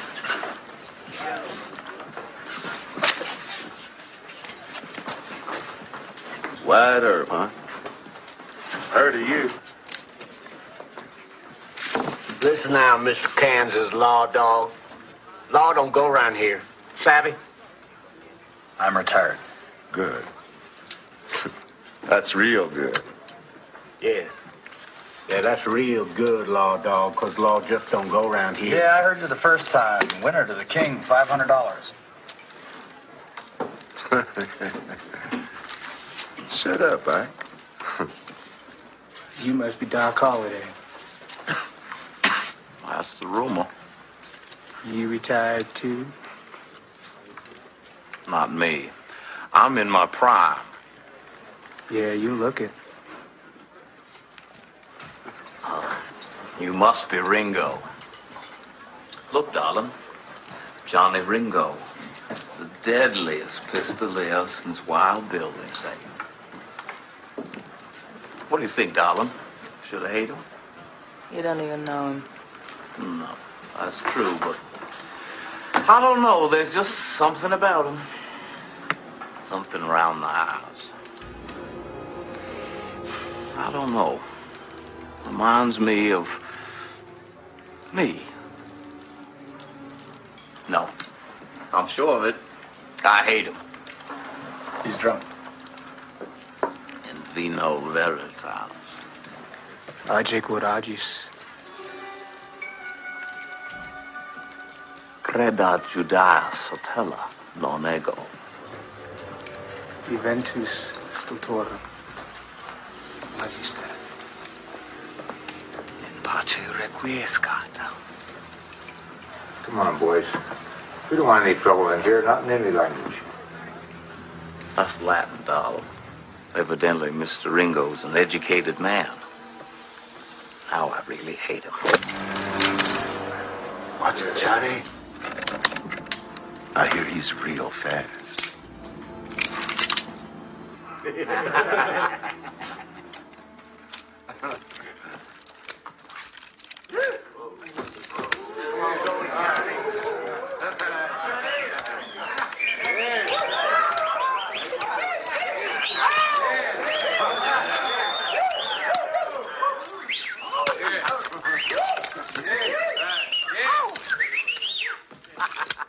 Hey, all right, y'all. Curly Bill's buying. Man, it's just one of those scenes where it's like, oh, you thought your dick was big? Hold on. I don't even care if you shoot me. I'm going to spin this little silver sippy cup. Yeah. You think one's going to negate the other, and you realize I'm just going to cut the legs out right from under you. I don't need to show you how bad I am at spinning a gun. That I'll show you later how good I am at using it. Yeah, exactly. Yeah. Oh. Yeah, that's... I will not be pawed at, thank you very much. I've used that one a time or two. Another one of my favorite lines in this movie is, it was mentioned in the trailer, and it's like, why are you doing this, Doc? Because Wyatt Earp is my friend. Shoot, Doc. I got lots of friends. I don't. Yeah. I love that line. That is a great line. I still would love to see the John Carpenter version. Yeah, I had no idea that there was a potential possibility of being a Carpenter version. They could have done that instead of Escape from L.A. It'd be so much better. If you could recast the lead, who would you pick to star in this film? My dad. Nobody. Nobody? I mean, other than the people. I mean, no. Wyatt Earp in real life, like Kurt Russell plays him a little more likable, but Wyatt Earp in real life was like a teetotaling hard ass. Yeah. After he had issues with drinking, he stopped drinking, and that's why you always saw him drinking coffee in this film. You see more of that if you watch Wyatt Earp. You know? Yes. And, well, my dad's not an unpleasant person to be around, but my dad... yeah, my dad could play Wyatt Earp. Right. Because he is, too. And he's never killed anybody, not that I know of. But actor-wise... Man, I don't know. It's hard. It's a hard one because several people have played him. Yeah, a lot of people have played him, depending on how far back you go. And how realistically you want to be. The two that have done the best job are Kevin Costner and Kurt Russell. In like a modern time. I put together a modern cast without the brothers. Because... So when you say modern cast, you're recasting who? I am recasting Wyatt Earp, Doc Holliday, Johnny Ringo, and Curly Bill. These are weird. No, that's fine. Not all weird, but the only one that I know I'm going to have to show you a face of, most likely, is the first one to play Wyatt Earp. Okay. First one I would have play Wyatt Earp is Lee Pace. Have you ever seen any of *Halt and Catch Fire*? No. Okay, that's the guy who plays *Halt and Catch Fire*. He's very stoic. I know the face. Okay, he's been in other things as well, but that's where I know him from the most, is *Halt and Catch Fire*, and he just plays that very kind of stoic, kind of hard-ass to an extent in that type of character. Okay. And I could see him portraying the same vibe, that Kurt Russell did. Doc Holliday, I put in Joaquin Phoenix. Okay. Don't think so? No, it's your crossword No, puzzle, man. I was just curious, because that one was the hardest one to go. I don't see it. I don't like him. Maybe I did have. I could have sworn I had a Doc Holliday. You keep going. You keep going. Okay. I'm working on a quick So list Joaquin Phoenix is Doc Holliday. Sure. Just Johnny Ringo, I put Jake Gyllenhaal. Okay. Some of his later stuff, he's expanded his spectrum of what he can hit, and I could see him really playing that character on thick. Okay. And then as Curly Bill, I put Tom Hardy. As Curly Bill? Yeah. Okay. That was the hardest one for me to It's the hardest, fill. being the hardest one for me right now. I'm trying to do this real quick. Like while on the you're cuff? Yeah. But those are the ones that I put. I was like, if I have to do the two brothers, if I have to do Virgil and Morgan, I said, I can't do it. I was so close to like Thursday night or Friday night, and I'm like, I'm done. I said, and it's really hard. I mean, it's really hard to, to replace Sam Elliott's Brillo pad. Sam Elliott's a hard one. Yeah. All right. So I can give you Doc Holliday, and I can give you Wyatt based on the last real time. Mm-hmm. Wyatt Earp, Timothy Oliphant. Okay, because he's done Westerns. Justified. He did Justified, and he's done. What did he do? He did Deadwood, didn't he? I think he did Deadwood. I think he was on in Deadwood. HBO. Yeah. Okay, I can totally see that one. And Johnny Depp. Maybe not Johnny Depp 2018, God, but kill me. Johnny Depp 2003. Before or after Pirates? Before. Okay. Before he started to become like a characterization or caricature of himself. Yeah, exactly. If I'm doing Ringo, I'm doing Ringo from Pulp Fiction. Tim Roth. Oh, that would work. Tim Roth 92 to 90. Tim Roth, Reservoir Dogs to Pulp Fiction. Yeah. Without the accent. Don't play him with the accent. Which one? Which accent? He have him do an American accent. Okay, yeah. Which he does very well. Mm-hmm. And Curly Bill, I can't give you a Curly Bill because Powers Booth is a prick. Yeah. He's a good prick. He is a good prick. He's the one that can rate. He's one of those others, kind of like he's kind of like Brian Dennehy, where he can kind of really play a really good guy and a really good bad guy because like in Red Dawn, Was he in Red Dawn? He was the pilot that got shot down. He was the one that kind of helped them. God, I haven't seen that in so long. Yeah, he was the pilot that got. Do that. Yeah, Red Dawn and something. Yeah, that'd be good. We'll talk about it. Yeah, remember that, listeners. If we don't cover Red Dawn in season 3, you know who to blame. I don't know. I wrote it in red too, so it's everything's in red. You know it's legit. Your pen is red, and all your notes are in red. I use my black pen. I use my black ink pen so much for this season, it's gone. I try to alternate, but yeah, ran out of black ink. Need to get some new G2 pens. Does it still hold up? Absolutely. Yeah, it's a period piece. It's a historical period piece. Yeah, it's a historical period piece, but it's also pulpy. But it's really surprising. Oh wait, hang on a second, Nathan. Oh, it's it's Roadhouse expert Jamie Yost. Hey there, how are you guys doing? Great. How are you? I'm good. What are you guys talking about? Today we're talking about Tombstone. Oh, nice. Mm-hmm. Nice. Do you like Tombstone? I love Tombstone. It's a great fucking movie. Yeah, that was Roadhouse correspondent Jamie Justice. I love this show. Yeah. So does it still hold up? Yeah. Absolutely. What I put down here is the movie is filled with a lot of like almost cheesy dialogue. It's almost like it's on the like bleeding edge of if pulpy. Yeah. If this script had been placed in the hands of a less competent director that was there and actors with like less stature, Tombstone would have been an entirely different movie experience. And I don't think we would be sitting here talking about it today. No. That's how that happened actually a lot. If you go back and look at the like My Darling Clementine, like the 50s, early 50s or late 40s era versions of this story, right, when they were just shoot, bang, bang. That's the porno version of this. It's Shoot, Shoot, Bang, Bang. Actually, it's Bang, Bang, Shoot, Shoot. That's your title. Shoot, Shoot, Bang, Bang. I'm sorry. Oh, God. All right. I have two other things. Okay, yeah, go. One, can you... we've already really talked about it, and we brought it up several times. Can you provide a better, or at least comparable, or comparable recommendation of the same genre? Yes. It depends. I've got 4. I said Wyatt Earp. And the reason why I said Wyatt Earp... I agree with that. I said if you wanted probably a more historically accurate... Well, still badass. Yes. When it comes down to, when the time comes 181 minutes of long ass badass. Yes. So yeah, it's long in the tooth. But it's good, and it covers his whole life. You see more of all of the crap that he was involved with before that got him to Tombstone. Boil it down. What's that movie called?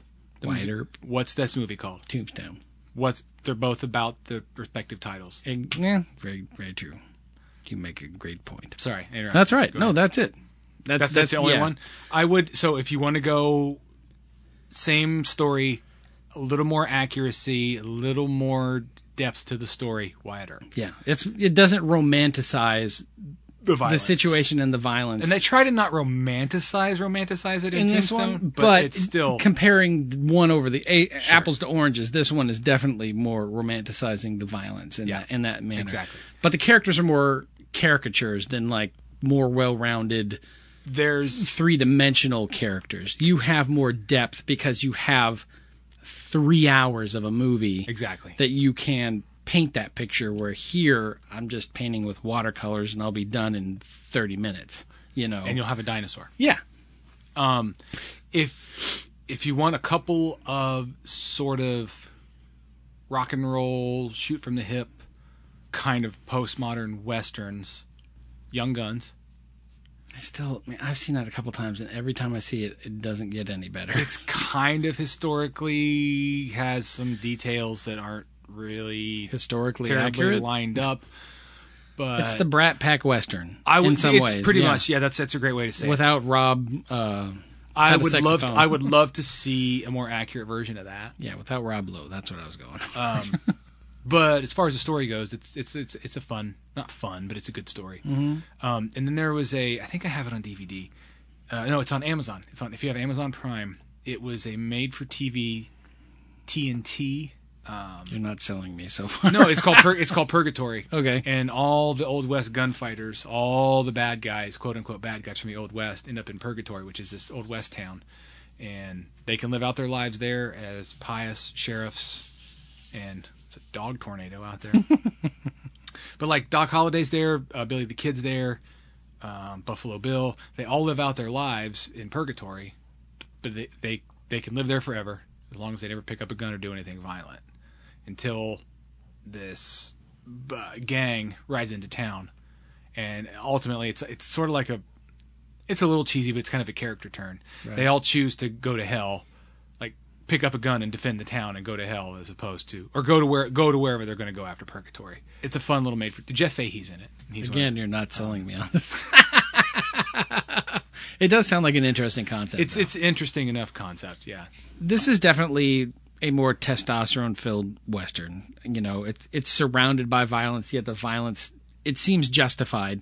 And since sometimes the cost of stopping violence is to fight violence with more violence. Mm-hmm. The film has a hard candy shell, but deep inside is a soft, chewy center that focuses on doing what's right when everyone else is wrong, for the most part, and the importance of friendship. Yep. There's that... Everybody's against me, but this is the right thing to do. I'm going to keep going even though everybody seems to be against me. It's not the shootouts, which are magnificent, or Wyatt Earp and his immortals, hunting down the cowboys that's important. At the film's core, it's the emphasis on friendship and that nothing is worth going through life without your friend by your side. That's what makes this film great. That and Val Kilmer's performance. Yeah. No, I can't say that any better. And to add to that, I only have one more thing, and that's one final Doc Holliday quote, and that's, "Poor soul, you were just too high strung. You don't know Daisy. You don't know Daisy at all. Come on!" come on. I did that out of order, but that whole scene. You can cut that up later. No, I don't think I can. I'm going to leave it like it is. It's rock and roll, man. It's rock and roll, man. They shoot from the hip. Sometimes you hit them square in the head. Sometimes you just wing them. Sometimes you... something I wrote as I was doing my notes for Silverado. A soliloquy? Do you have a soliloquy for us? It's a bit of a soliloquy. It's not about... so the point... To me, the point of this podcast is in part not to just watch movies, but it's... The older you get a job, and you do work, and you work hard, and for a lot of people, I think you come home from work and you watch The Office for the 755th time. Sometimes because it's just still funny. Because it's still funny, but right. And I'm not trying to watch necessarily new movies, but I'm trying to like get out of a bit of a comfort zone. That's what I'm trying to do with this and that's what's fun about this podcast to me. And that's why we're going to do a third season. Me and the Pinto are going this way. I'll take the Bay and go that way. We'll meet up again in California. All right, well, gang, until next time, we're going nowhere special. Yeah, happy trails. Cheers. Six Pack Double Feature is a Klopek Media production. You can like and follow them on Facebook at Six Pack Double Feature Podcast and on Instagram at Six Pack Double Feature. They aren't on Twitter because Twitter is dumb.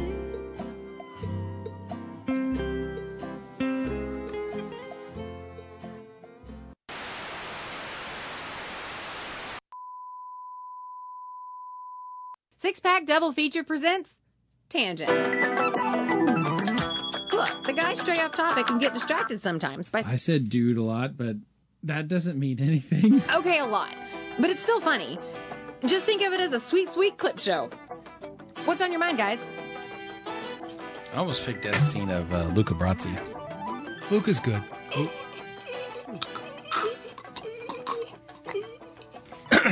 Big fuck. Or however it is that he does. Yeah. Okay, so... Or the horse. Something... You don't see the horse die, necessarily, but it's implied, like Janet Leigh. No, it's a real horse head. You do know that, right? I did not. It was from a horse? A horse. It came from a horse. Man of War? No, it was a real horse head. It was a dog food company. They got it from... It came from some type of slaughterhouse or something. Purina. I can't remember, but I think it was a legit horse head. Anyway. So, these last couple episodes, gang, we're going to try something new. We're going to call them chasers. What they are questions you guys send us. And we've got them here where we can't see what they are beforehand, so we can't postulate or formulate, rather, an answer. We have to ask, or we ask and then answer them to each other on the fly, and we don't have any time to prepare an answer. Maybe, a few seconds. Other than us editing it. And taking out all the Correct. But yeah, by next season, the first episode of season 3, we will tell you how to get these submitted to us so as to not pollute the answer by us seeing them. Yeah. Nathan's lovely wife, Lisa, prepared these questions herself, so I'm going to open the official envelope. I guess I'm going to go first because I have the envelope. Yeah. I guess they're all questions. I don't know. We'll see. There's at least 9 in here, so there's 3 left. Okay, super. So yeah. So here we go. I wish I'd have gotten this one. It would have been an easy one to answer for me. Okay. Is there a movie that defines you and your wife, or what is your couple movie? I'll let you answer yours. I'll let you answer that one after I answer mine. Sure. The 40-Year-Old Virgin. Nice. Mine would have been Roadhouse. Okay, and the reason why 40-Year-Old Virgin is when we started dating, that movie was very prolific on cable at the time. And so we had both seen it quite a few times, and we both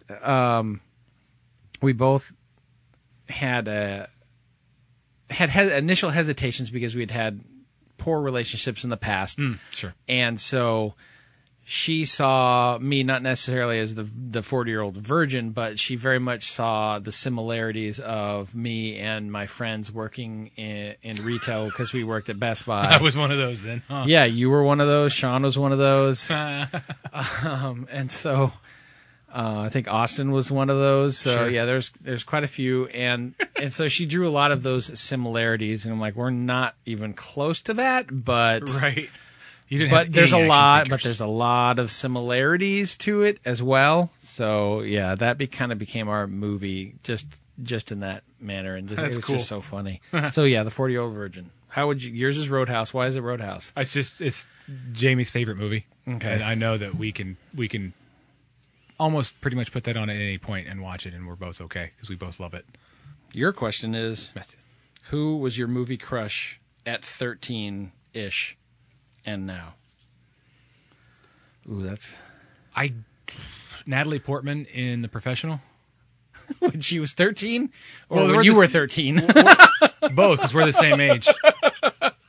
Yeah, I would say that because I remember seeing, like, wow, Natalie Portman. Now my crush, I guess, would be. I really have a thing for Emma Stone. I won't say I have a thing for Emma Stone, but yeah, I like her eyes. Okay. I would like to put them in my pocket. No, did I say that out loud? No, I didn't mean that. Not in my pocket. Not in your pocket? No, yeah, as a kid, it was Natalie Portman in that movie, The Professional, and now it would be Emma Stone. Yeah, I can see that. Mine would have been Kim Cattrall, Mannequin. Oh, okay. Okay. And now? Now? I'm drawing a blank on her name. So as you take this out, I'm going to have to look up a movie to get her name. It's Rachel McAdams. Oh, okay. Yeah, I can see that. I think it started with Wedding Crashers. All right, If I had thought like 15, 16, it would have been Alicia Silverstone. For me, it would have been Michelle Pfeiffer. What movie? Wolf. Oh, okay. I started with Batman Returns, but Yeah, yeah. Wolf. Yeah. Her eyes are amazing in that. They are. All right, gang. So that's a quick little chaser for you. We'll try this on the next couple episodes and see how it do. Law don't go around here. Savage. Which, actors are pampered babies in some ways, but that sucks. Like, I don't like to be out in the cold. Yeah, and I they don't- talked about it a lot in Yeah. that. And they said it was cold. It was very, very cold. And they did it. They did it in New Mexico to avoid colder temperatures up in like Utah or Colorado.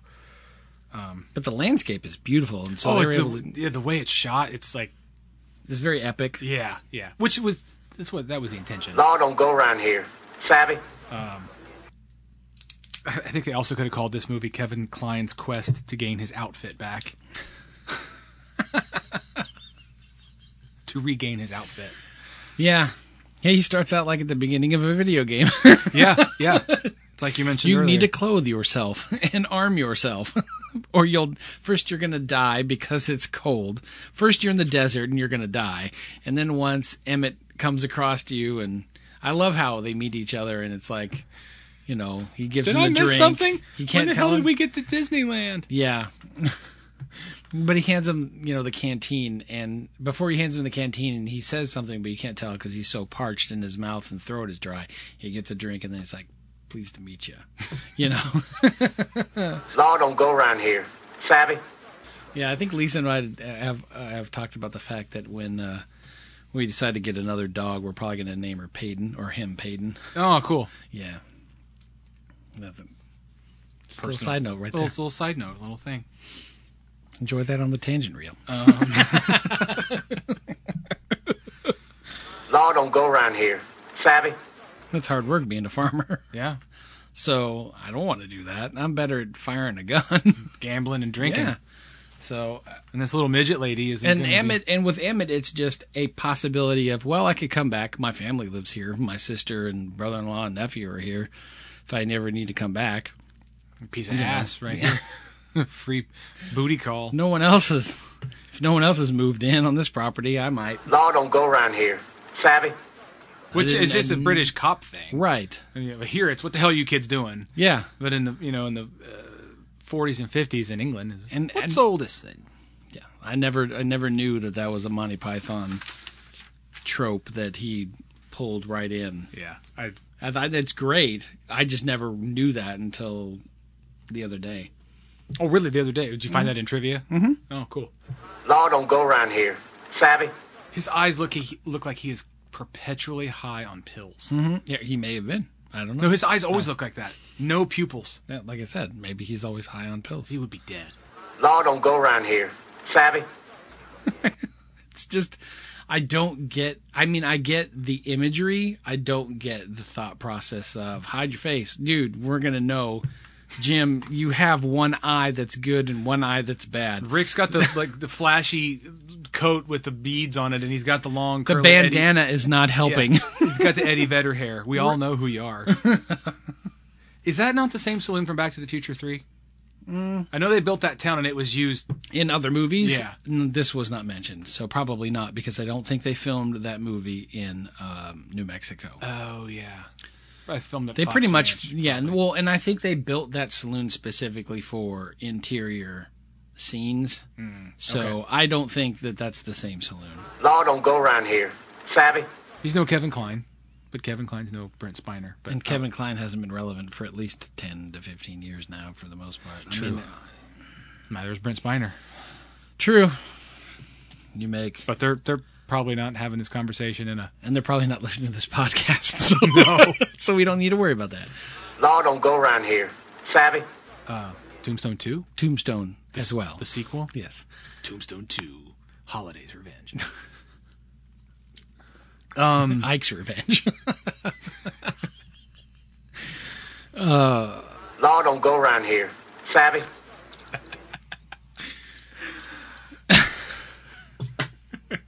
Justice, not Jesus, is coming to Tombstone.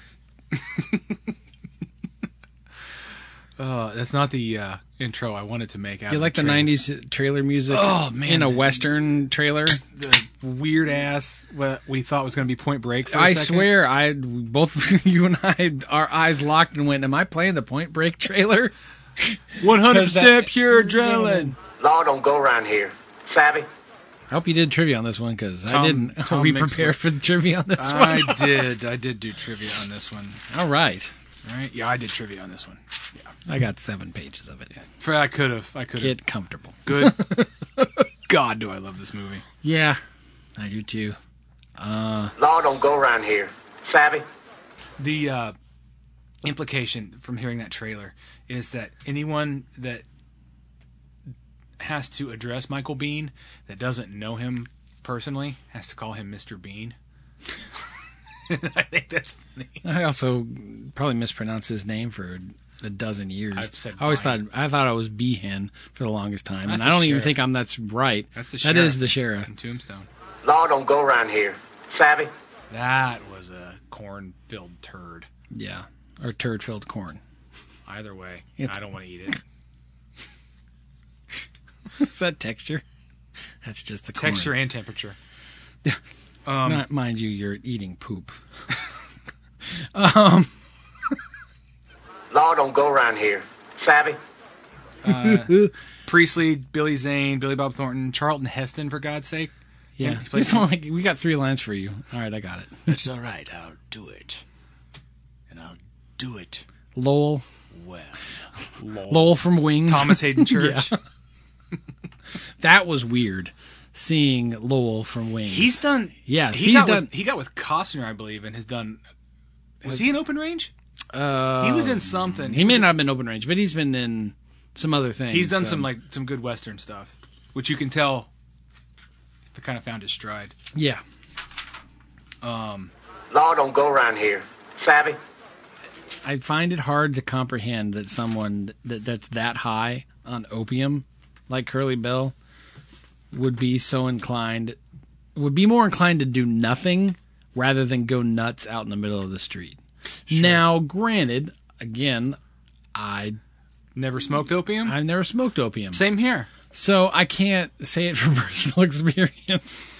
But I know it's the catalyst to move into the next act of the structure of the story. Sure. But it's just like the way the movies portray, like, you know, smoking opium and shooting heroin, they don't want to do anything. They want to listen to Black Sabbath. Yeah, they just want to smoke cigarettes. Yeah, have you ever seen Trainspotting? Eat cheese. They don't want to do anything after they shoot up that heroin. Law don't go around here. Savvy? one of your favorite lines. Nathan and I have known each other since 2006, and we quickly figured out we both love this movie. And periodically, one of us will go, "Yeah, well, I hope you die," which is the line after, "Hey, let's have a spelling contest." He's just drunk. He's got tuberculosis. Yeah, well, I hope you die. That's what a childish, petulant thing to say to someone. But it's so funny. Mind you, we say it so much that I said it when I walked out after we stopped recording Silverado. When I went, well, I hope you die. I hope you die. Law don't go around here. Savvy? I guess that wraps us for a season. Well, hold on. Oh. Wait just a minute. Oh. No. Well, before we go, I have final thoughts. Oh, yes. Now, granted, unless you want to stop before we give our final thoughts, and we'll just give it as like a I'll do cliffhanger ending for season 3. I'll do some final thoughts. Oh, did we get a season 3? Yeah, we got renewed. Oh, sweet. I got the call on the red phone. Excellent. It was Batman. He said, season 3, as long as you do Superman 3. I said, all right, you got it. We'll talk about season 3 in a minute. All right. Law don't go around here. Savvy? Watch out for your ear, creep. Yeah, I'll tell you one thing. The way Johnny Ringo gets capped, you would think there would be less of a head left than there is in the end of that shootout. Yeah, but that's not. That doesn't make for a good shot of his head's all cheeseburgered up. Oh, you didn't want that steak raw? Yo. Sorry about that. Cattle brains? I'm sorry. Sorry, darling. He's going to turn his head into a canoe. Law don't go around here. Savvy? There's a new sheriff in Dixville. All right, fun guy. All right, fun guy.